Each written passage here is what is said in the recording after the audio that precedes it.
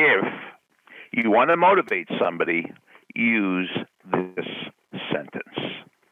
You've reached Success Hotline, message 11,623. I'm Dr. Rob Gilbert, and today is day number 22 in the 37-day New Year's Resolutions Challenge. Over the years, how many conversations do you think I've had with students who wanted to drop out of school? Many, many, many. And usually it's because school is too hard. There was one person that wanted to drop out of school because it was hard getting a parking space. But everybody else, school was too hard. So somewhere in the conversation, I used my magic sentence. Here it is.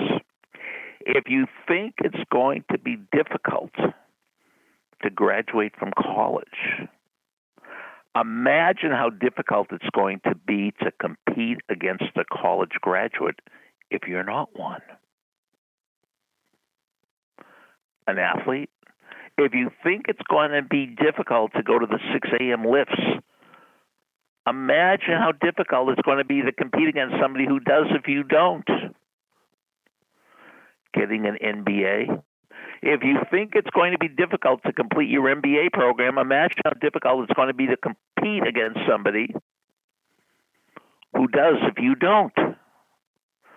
So like it or not, we are in a competitive culture. If you get into the University of Michigan MBA program, that means somebody else doesn't. If you marry a certain person, it means somebody else doesn't. If you make a team, it means somebody else doesn't. If you get a part in the play, it means somebody else doesn't.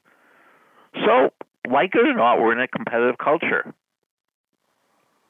So that means if you think doing more than expected is going to be difficult, imagine how difficult it's going to be to compete against somebody that does more than expected if you don't.